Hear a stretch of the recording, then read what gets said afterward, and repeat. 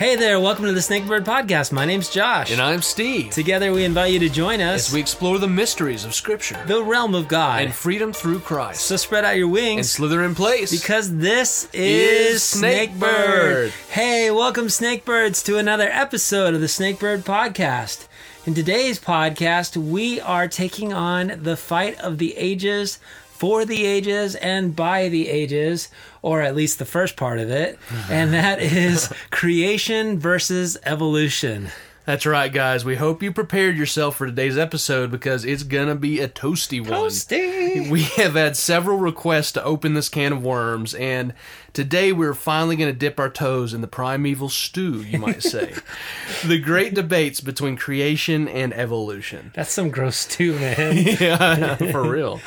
And straight out of the gate, Josh and I want to make a few things clear. And number one, this is going to be part one of we don't know for sure how many others, because we're hoping that one or two more episodes revisited on a later date will cover the rest of what we cannot fully cover today. But one thing we know is this topic is too deep to just skim the waters on. So it would be a disservice to you, the listener, if we tried to do that. Exactly. Yeah, and number two, all the information that we will be discussing and presenting in this episode are not our own. We recognize that there's a lot of false information out there which is presented by people pretending to be experts.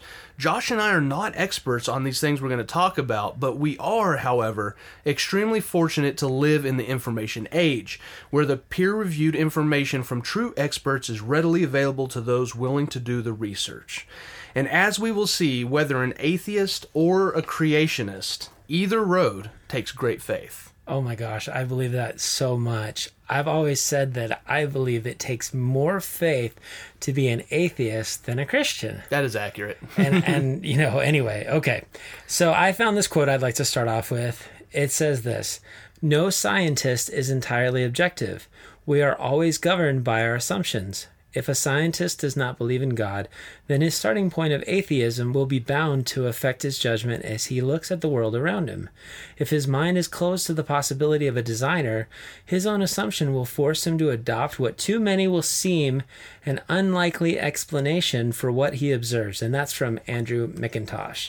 So one of the most unknown things about evolution is the fact that it is not a modern discovery. Did you know that? Of course you did.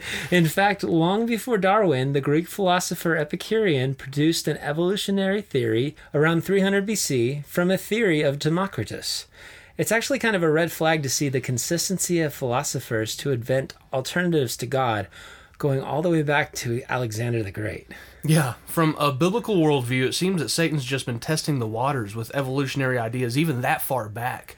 I mean, it's kind of like, you'd say Al Gore with climate change in the 90s. We just weren't ready for it. Oh my gosh. I'm just joking. And he invented the internet. Yeah.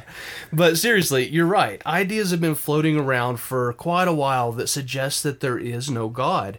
But rather than try to do a history lesson all the way back to Alexander the Great, let's address the real elephant in the room.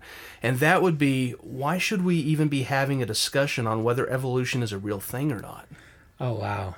Well, there's so many people that have heard that evolution is a fact for so long that anyone who believes otherwise is considered ignorant. We know that. I mean, unfortunately, the way that it's been taught in public schools, things like that. So because this is such a heated topic, we really want to break this down on a deeper level by asking some honest questions from the mouths of respected scientists who are whistleblowers on the data put forth to support evolution. People hear so often the phrase exact science and in turn believe anything that scientists say. And while science is exact, we are going to see how much of it is included in the theory of evolution. That's very true. And science is supposed to be exact, which is why we're fixing to see what some modern mathematicians say about evolution.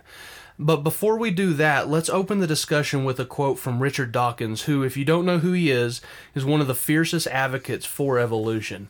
And Dawkins says this: "Evolution is a fact, beyond reasonable doubt, beyond serious doubt, beyond sane, informed, intelligent doubt.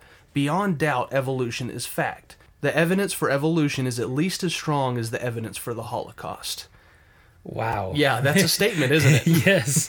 Well, it's pretty obvious that he supports that theory. Yeah, it is. But even more of an interesting quote by Dawkins is this: mathematicians can prove things according to one strict view. They are the only people who can. But the best that scientists can do is fail to disprove things while pointing out how hard they tried. I'm really glad to hear Dawkins say that, because math is about as exact science as it gets, right? Yeah. I mean, Da Vinci himself was quoted saying, "No human investigation can be called true science without passing through mathematical tests." And while Da Vinci's quote still rings true today, we are now going to turn to some modern mathematicians to shed some unbiased light on just how probable the chances of evolution being an accurate theory are. Yeah, and the mathematicians we'll start off quoting is about as unbiased as it gets. I feel that it's good to mention this because many times when skeptics challenge the credentials of those who believe in a creator, they'll try to point to bias. So to start the math talk off, we turn to Dr. David Berlinski, who holds a PhD from Princeton University and has taught philosophy and mathematics at universities in France and the United States. And that's the very condensed version of his credentials as well. And to prove Berlinski's unbiased approach, he has been quoted saying, "I am neither Christian nor fundamentalist." In other interviews, Berlinski has admitted that he doesn't even know how to pray when asked about belief in God. So, not that we celebrate someone doesn't believe in God, but not only is Berlinski unbiased, but he's extremely well known and respected in the scientific community. Berlinski writes, "Anytime a science avoids coming to grips with numbers, it's somehow immersing itself in perhaps an unavoidable but certainly an unattractive miasma." So with that being said, let's get into this. What does Berlinski start us off with, Josh? Well, the first point that he makes is that genetics have certain boundaries that cannot be crossed. And if they could be crossed, at our current level of genetic understanding, then scientists should be able to present observable experiments that prove it out. He writes, "We should be able to start manipulating organisms. When we look at dogs, no matter how far back we go, it's dogs. And when we look at bacteria, no matter what we do, they stay bugs. They don't change their fundamental nature. There seems to be some sort of inherent species limitation, and we have no good explanation for this in terms of Darwinian theory. We should have far more flexibility, far more plasticity under laboratory conditions than we actually do if Darwinian theory or anything like that were correct." You know, I've watched a lot of interviews with Dr. Berlinski, and I've read a lot of his books too, which are actually difficult to get through. I bet. But the most obvious thing about his comments towards the theory of evolution is that he is driven by the data. And his opposition comes not from the theory stepping on his belief system's toes, but from the data itself. So to wrap this intro up, we're going to settle some frequently asked questions by answering them with Berlinski's own words. Josh, let's ask the questions. Okay, so number one, if evolution was false, then why do all the scientists believe in it? Berlinski says, "There is a consistent group of people among mathematicians, among physicists, among some very good speculative biologists who simply don't accept it. They don't even regard it as scientific theory in any reasonable sense." Berlinski continues, "I know dozens of mathematicians who scratch their heads and say, 'You guys think this is the way life originated? Absolutely a preposterous theory.'" So kind of like mob mentality. Yeah. Personally, it's almost like a societal rejection of God. That's in there for sure. Okay, yeah. okay. That's all in right, there. let's continue. Okay. Number two, if all of these alleged scientists don't believe in evolution, why don't we hear from them? Berlinski answers, "The political price to questioning Darwinian theory is high. The incentive is low. And that's the natural result, that the community is relatively phlegmatic." Berlinski continues, "Yeah, biologists do agree that this is the correct theory for the origin and the diversification of life. But here are some points you should consider as well. 1. The theory doesn't have any substance. 2. It's preposterous. 3. It's not supported by the evidence. And 4. The fact that biologists are uniformly in agreement about this issue could as well be explained by some solid Marxist interpretation of their economic interests." Wow. That's a hard blow, but it rings pretty true when you really break it down. Think about the Think about the funding issue. Think Yeah. about how much has been invested in the theory. Think about all these things, and he makes a solid point with that. Yeah, and if you don't go with the flow, you could be finding yourself on the outside looking in. And think about from the mindset of somebody who's dedicated their entire life to that degree, to that field, Yeah. to be shunned by everyone and lose all of that. Wow. Yeah. And then he summed it up with this: the sciences, many scientists argue, require no criticism because the sciences comprise a uniquely self-critical institution with questionable theories passing constantly before stern appellate review. Judgment is unrelenting and impartial. Individual scientists may make mistakes, but like the Communist Party under Lenin, science is infallible because its judgments are collective. Critics are unneeded, and since they are unneeded, they are not welcome. A system so conceived always works to the satisfaction of those who have conceived it. And that last part about such a system working to the satisfaction of those who conceived it, here is 3 quotes from one man in history who did just that, Vladimir Lenin. Our program necessarily includes the propaganda of atheism. Give me 4 years to teach the children, and the seed I have sown will never be uprooted. A lie told often enough becomes the truth. And the last thing I'll say is this: just because the majority agrees on something doesn't mean what is agreed upon is right. Look no further than Nazi Germany. The term science can be hijacked to promote anything that is projected with the right light. So keep this intro in the back of your mind, listener, as we continue this discussion. Yeah, for sure. So now that the intro is done, why don't we start at the very beginning of how this all supposedly started? And it's, a very popular show on CBS at one point, but that's the Big Bang Theory. Yep, the Big Bang. And the 2 main sources that we use to understand the expansion of the universe are theoretical physics and direct observations by astronomers. And while the researchers and scientists in these fields have discovered some incredibly amazing things, the ratio of what they have learned to what they have yet to discover is comparable to a droplet of water in the ocean. Yeah. So why don't we start with what the scientists think that they have nailed down? While scientists admit that we have no clue what was going on before the Big Bang or even what caused it, they have pieced together this scenario. When the universe was just a fraction of a second old, 100th of a billionth of a trillionth of a trillionth of a second to be exact, it underwent a burst of expansion known as inflation, where space itself expanded faster than the speed of light. At this point, scientists believe the universe doubled in size at least 90 times, going from subatomic size to the size of a golf ball. Just boom. And I couldn't help but think about Genesis 1:1. In the beginning, God, and then boom. Yeah. I heard someone say once, I do believe in the Big Bang Theory. God spoke and boom. Yeah. It's like it's evidence. We mentioned it, I think, in a previous episode, that the Bible is the book of God's words, and what we see in science is God's works. Yes, yeah. And I think that, hey, maybe there was a Big Bang, yeah, but we just disagree on where it came from. Yeah, exactly. Not nothing. Yeah, like God clapped. Yeah. So, okay, according to NASA, after that split-second, air quote, boom, the expansion started to progress much slower, which allowed the universe to cool, and then matter was formed. So 1 second after the Big Bang, the universe was filled with neutrons, protons, electrons, anti-electrons, etc. And then light elements were born during the first 3 minutes after the Big Bang.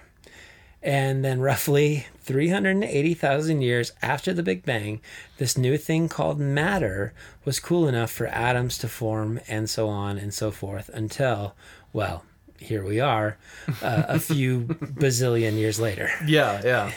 And I mean, it sounds like they have it nailed down, doesn't it? They've got every turn, and it's laid out so perfectly. But the first thing I would say is this: the scientists that have come up with this type of data, or designed computer models that came up with this data, are brilliant. Okay, there's no getting around that. But let me quote a certain Derek Isaacs that I think really fits here.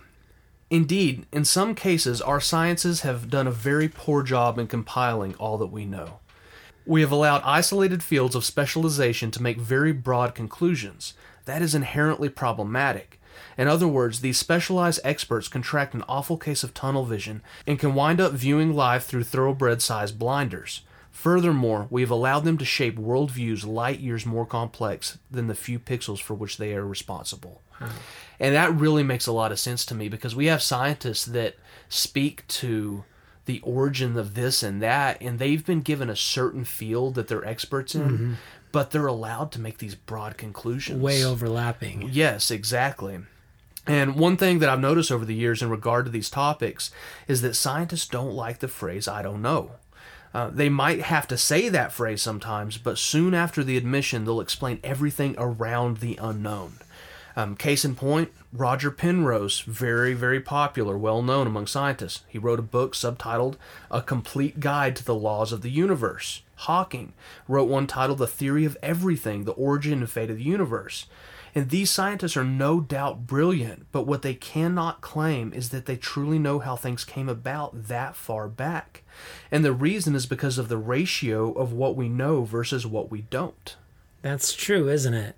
For instance, in 2014, an announcement was made that scientists had discovered leftover radiation from the Big Bang, but quickly had to retract that as they realized that dust in the Milky Way was the culprit. Exactly. So when we're talking about a universe that contains billions upon billions of galaxies, and one little dust with only one of those galaxies distorts the data, I mean, there's no way that any scientist, no matter how smart, could claim that we understand the laws of the universe, when in all honesty, our standard model of physics might not even be right according to some data that we've seen in the last decade. Wow. So basically you're saying that we should figure out science on this planet before trying to make definitive statements about the ones billions of galaxies away? That's precisely what I'm saying. Okay, so, you talk about the Big Bang and you're like, well, this happened, and then 380,000 years later, I feel like there's a Seinfeld yada, yada, yada in there. So, Nice. like, Big Bang happened, matter formed, cooled, and then yada, yada, yada. Yeah.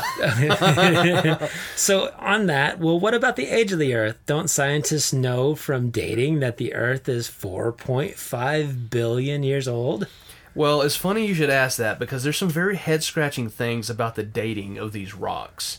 The first odd thing is something that my grandfather pointed out to me once, and that is the fact that scientists will claim one galaxy to be 4.5 billion years old, but date another one to be a billion years different. If all matter originated at the same point, then shouldn't they all date to the same age? But what seems to have happened is some rocks have expanded faster. Remember that first second of life where the universe doubled in size over 90 times? And some got a later start at a slower speed. So, could the real issue be that scientists have confused age with distance and speed? I don't know. I'm not saying I'm an expert, but there's something wrong with things being that far off in date when they all originated from the same point. Exactly. So I'm going to say the thing that scientists hate to say too. I don't know. Yeah, exactly. But I know that we do have some strange results from dating rocks on this planet as well. And, things didn't go well. I bought hors d'oeuvres, and some of you have dated some rocks. Let's just admit it. But now, hopefully, you're with your spouse. Okay, sorry. Results from dating rocks. Let me just read some of these results from radiometric dating on rocks that we know are from a certain age. Mount Etna basalt, Sicily, formed rock at the confirmed age of 122 BC. Radiometric dating claims 170,000 to 330,000 years old. Mount St. Helens in Washington formed rock at the confirmed age of 1986. That was a really awesome event. Tragic, but awesome. Yes. Radiometric dating claims 300 to 400,000 years old. Halua. Yeah, Hawaii. Yeah. Let me try it. Give me space here. Nope, not gonna do it. Hula Lai. Okay. In Hawaii. Formed rock at the confirmed age of 1800 to 1801. Radiometric dating claims 1.44 to 1.76 million years old. That's a gap. Yeah, this really cool mountain in New Zealand, Ngauruhoe. I'm actually impressed. That was Okay, I was channeling my inner Peter Jackson, or J.R.R. So anyway, this rock from New Zealand confirmed of the age of 1954. Radiometric dating claims 3.3 to 3.7 million years old, and then Kaleu Iki in Hawaii, confirmed at the age of 1959. Radiometric dating claims 1.7 to 15.3 million years old. That's a giant gap. It's a huge gap. And, there's a lot of times that you'll hear the word contamination thrown out in the mix. You're like, well, it was contaminated test. Mm-hmm. They say that a lot about a lot of different things, and we'll get into that big time in the dating of dinosaur bones. But that really says a lot, I think. So as far as the Big Bang and universal origins, I think that we should all just agree that we still need to know a lot more, collect a lot more data before claiming that we know all the workings of the universe. Yeah, I totally agree. But I have to say, even though we are skipping over billions of years, we are still fixing to be in that realm of unobservable science. Yes, but at least we'll be on this planet. Yeah.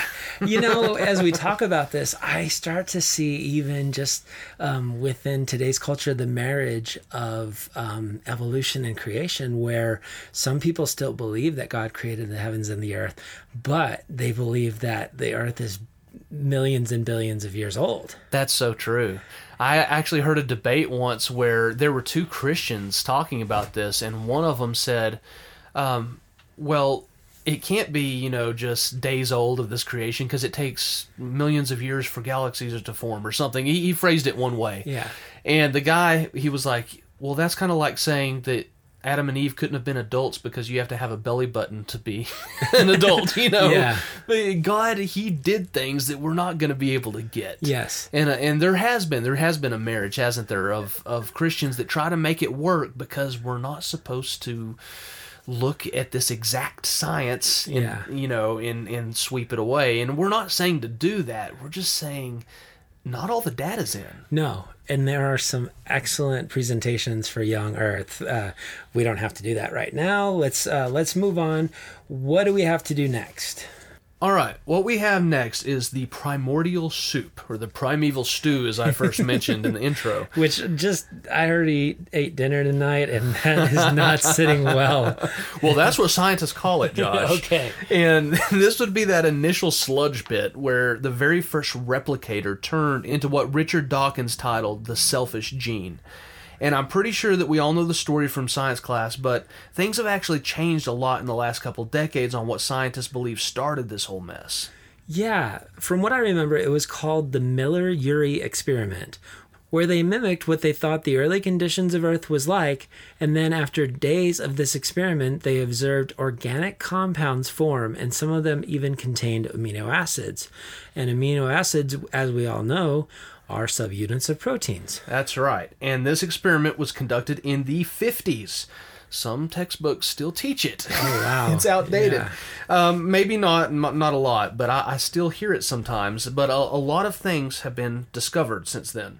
And believe it or not, the new data has raised more questions than answers. And the reason is the complexity of the cell. Ooh, yes, that's right.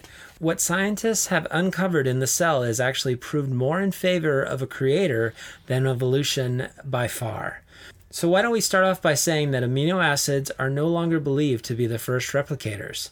The next candidate offered was DNA and then RNA. But as we're going to see, it makes no sense whatsoever that any of these could even exist by themselves. It's literally impossible when we see how scientists have discovered how they work. Yet we still have experts telling us things like Jerry A. Coyne writes in his book, Why Evolution is True. For the process of evolution, natural selection, the mechanism that drove the first naked replicating molecule into the diversity of millions of fossil and living forms is a mechanism of staggering simplicity and beauty. Well, I'm actually glad that you quoted Mr. Coyne there, because he says something very interesting in that quote. Coyne references natural selection as the mechanism that drove the first replicating molecule into what we see today. The problem with that is natural selection itself. And feel free to look this up, listener, but natural selection only works on living organisms. And scientists have now discovered that these things that they claim to be the first replicators are 100% not alive by themselves. Wow. Yeah, and if you have studied evolution at any reasonable depth, then you know without natural selection, there is absolutely no evolution. So you're telling me that if evolutionists continue to hold on to their current theories of chemical evolution, then they must either admit that life first emerged with no help from natural selection/evolution, or they must explain the complex existence of DNA, RNA, and the rest of the gang, which are all dependent upon each other to even exist? That's exactly right. Well, on that note, I did find an interesting fact from a mathematician who has looked into this dilemma by the name of John Lennox, and he writes this: "The incredibly precise duplication of DNA is not accomplished by the DNA alone. It depends on the presence of the living cell. In its normal surroundings in the cell, the DNA replicates within the cell roughly at 1 error in 3 billion nucleotides. Remember, the human genome is about 3 billion nucleotides long. However, on its own, in a test tube, the error rate rises dramatically, about 1 in 100. So, not only does what Mr. Lennox just said speak to the irreducible complexity of the cell and DNA's place within that cell, which would be its nucleus. Nucleus. Sorry. But it also shows how DNA would react apart from the cell, which would be self-destructive eventually. That's correct. And what you just said is key to understanding that there is no other explanation for what we see than accepting that there is a creator. And that term is irreducible complexity, which means that if any of these collective pieces of this molecular factory are missing apart from the others, then it is impossible for any of them to exist at all. And to prove this out, let's take a quick look at how they work together. Now, as we have mentioned, the theories of what the first replicator was just jumped around several different contenders. The amino acids, the 50s, proteins, DNA, RNA. And if you've been scratching your head so far, not knowing the relationship between these candidates, we're going to clear that up right here. And I'm sorry we're going so scientific, but this is a deep topic. If you ever get the chance to watch the film Unlocking the Mystery of Life or Evolution's Achilles Heels, then you can see these processes that I'm about to explain through computer animation, and it really comes alive. But until then, let's just take a look at these. So, these are the steps that are needed to take place before natural selection can even be a topic. And remember, natural selection is what pushes with mutations evolution. Number 1, making a protein, step 1.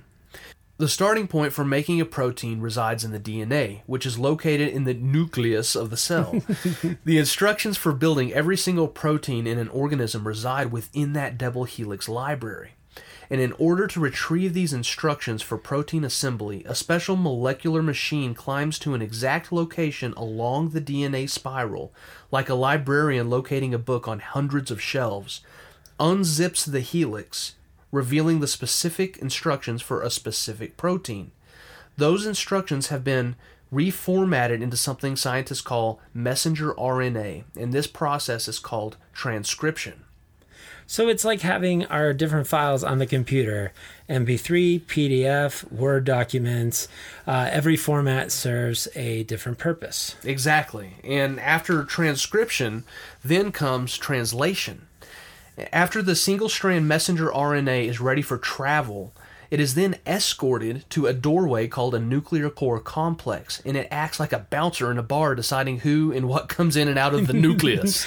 Think about get that corn out of my face.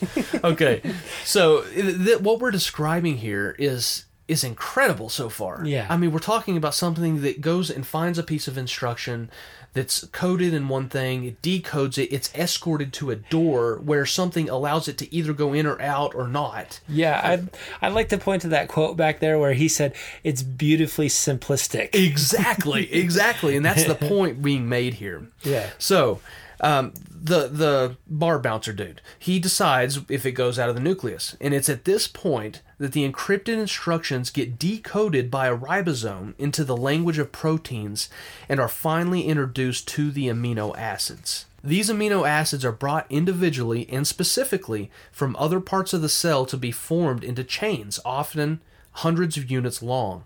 After these chains are formed, the mid-process proteins are then latched onto by molecules called chaperones, which protect the unfinished protein as it's transported to a molecule called a chaperonin, which then folds the protein into its final form.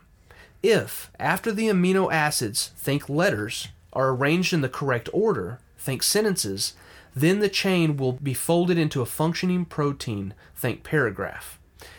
The amino acids are then collapsed upon each other in a pre-programmed order, and they are folded into a certain structure, and that structure can perform a certain purpose. If the chain has a broken link anywhere, or has a bad sentence or a bad word in the chain, hundreds of units long, then a defective chain is formed and will be demolished in the cell rather than folded into a protein. Oh, goodness. This is insane, is it not? It is. And we just want you to know that what was just described was a simplified account from DNA to protein. Yeah. The process uses intricate molecular machines to translate between two completely unrelated languages, which is the linear code of the DNA world to the three-dimensional code of the protein world. The entire progression is dependent upon precise instruction, and without this precision of order and direction, there is no protein, much less the endless information needed in guiding the proteins to conquer living organisms. That's exactly right. And mathematician David Berlinski once said this in an interview. Even Francis Crick, who with Watson discovered the structure of DNA, when he started to think about the origins of life and the chemical constituency, he just threw his hands up after a while and just said, the accumulative improbabilities are so staggering that in all likelihood, life was sent here from outer space. And Berlinski says, he's right. It's a better explanation than anything we've got. Golly, when this all breaks down, it's just so obvious that a creator created us. Things just don't fall into this kind of order. That's so true. It's very obvious. So, listener, we know that we really dove into the deep waters here at the very beginning of this stuff.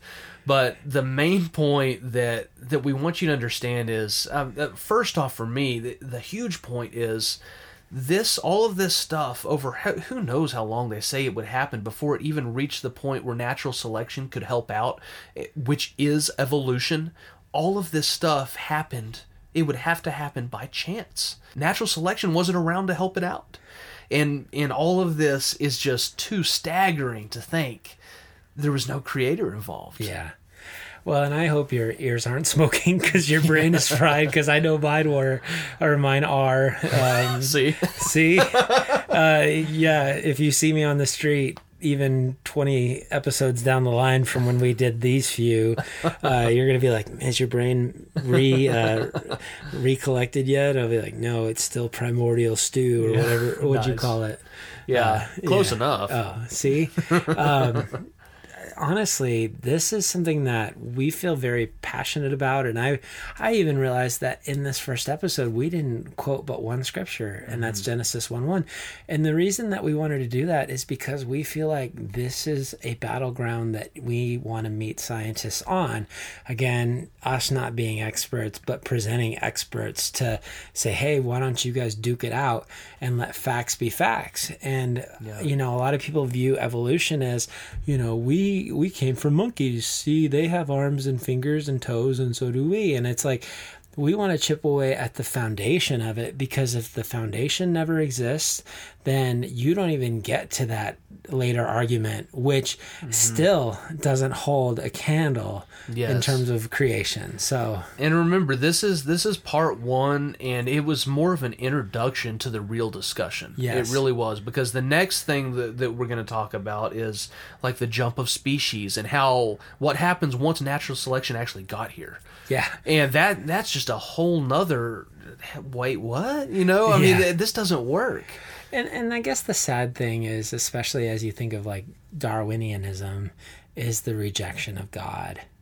And I mean, to be raised in a society that was so seeking God that he just outright rejected, and there are so many people that say you can choose faith or you can choose science, but God doesn't want you to choose that. He wants you to choose both. He wants you to have faith in him, and he wants you to study the science of what he created.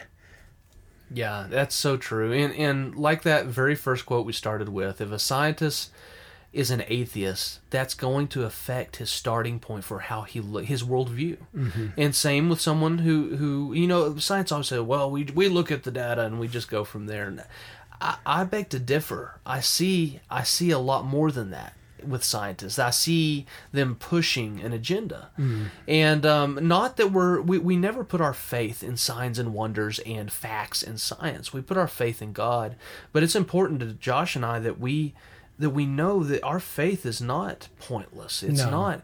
Creation screams it had a creator. Yes. And there is evidence, tangible evidence for that. Yes, our faith is founded. So exactly, I mean, to feel like it was foundationless would be such a... Yeah. And there's hard questions out there. Don't get me wrong. Yeah. I remember talking to one atheist, and he said, the DNA is just too similar between us and monkeys. Mm.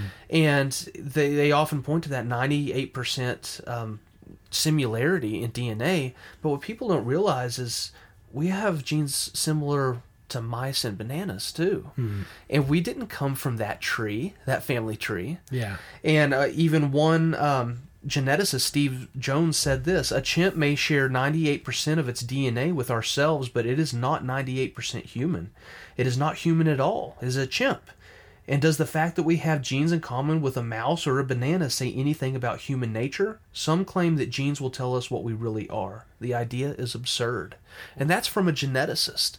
So, yeah, I get that there's hard questions out there, but oftentimes people will cling to these regurgitated statements that they hear. And we at Snakebird say, hey, let's break those statements down and see if they hold water. Yeah. And like we said, it's not our information. We're not the experts. And at this point, I would just, and this is not like a shameless plug for what I've done, but I have written a book called The Northern Project. And if you are curious about fact-checking some of the things we've said here, there's over 350 endnotes that you can actually go find the sources of all of this that we've just talked about from actual scientists, not us saying, Josh and Steve, this is what is happening in science. It's not our info. It was a Google search. Yeah, Wikipedia said this. But no, and if you are interested in checking that or checking out the book that I wrote, it's called The Northern Project on Amazon.com. You'll type in my name, Stephen M. Stewart, because I'm not a popular author. So you're going to have to find it that way. The Northern Project, Stephen M. Stewart. And you can go and check this stuff. And it's not me trying to sell books, believe me, because I make like 10 cents a book. Yeah. But it's something that I am passionate about. I have been for a long time. And I don't like just regurgitating things that I've heard. I've for a long time I regurgitated things that I heard from other Christians. I found some of them to be like very futile arguments. They're not very good arguments, and I found that out doing the research for that book. So we want to break it down, make sure our faith holds water. We don't put our faith in that, but it's nice to sometimes break it down and see, hey, there is some real evidence God is there. Yes. He does exist. Yeah. And this is all about getting that firm foundation as a snakebird.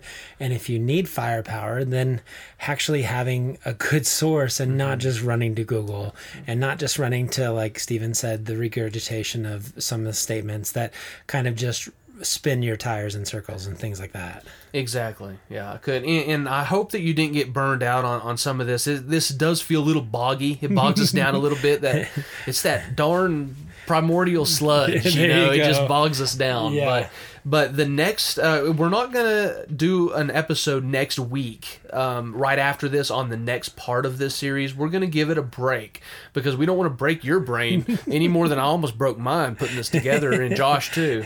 So we're going to take a break and go back to our normal topics and stuff, but we will address the next portion of this series. I don't know. We'll discuss it. Yeah. But it's coming around the pike. Yes, but in the meantime, if this has made an impact with you and you listened and you were like, yeah, my brain matter is running out my ears, but I really enjoyed what I heard, and it actually gave me a better foundation for how to look at this, or for even how to explain this maybe to an atheist friend or an evolutionist friend of mine, then we would really love to hear that feedback. And you can send that to our Facebook or even an email on our website, which is connect@basnakebird.com. We would really appreciate hearing from you on this, because we would love to know if we're going in the correct direction to give you that foundation. Yeah, absolutely. Please share us. Please give us a review and a rating. It helps more than you know. And we just want to get the Snakebird podcast out there so that people can know their creator and be in Jesus. Absolutely. Yeah. Because it is about the 6640, but it's also about supporting that and about defending it. And God has given Stephen a very specific gift and a very specific calling in some of the research that he's already done in this. So I encourage you to go out and look for that book if you're wanting to know more and you're wanting to get those exact sources. Yeah. So we appreciate. Thank you for the kind words, Josh.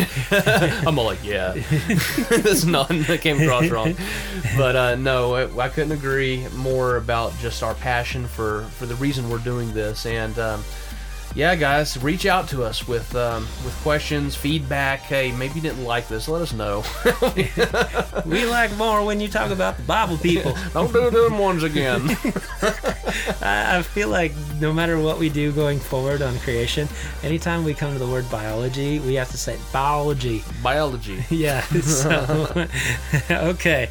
Always remember, whatever you do, wherever you go, no matter what life throws at you, there's never been a better time to follow the words of Jesus and be a snake bird.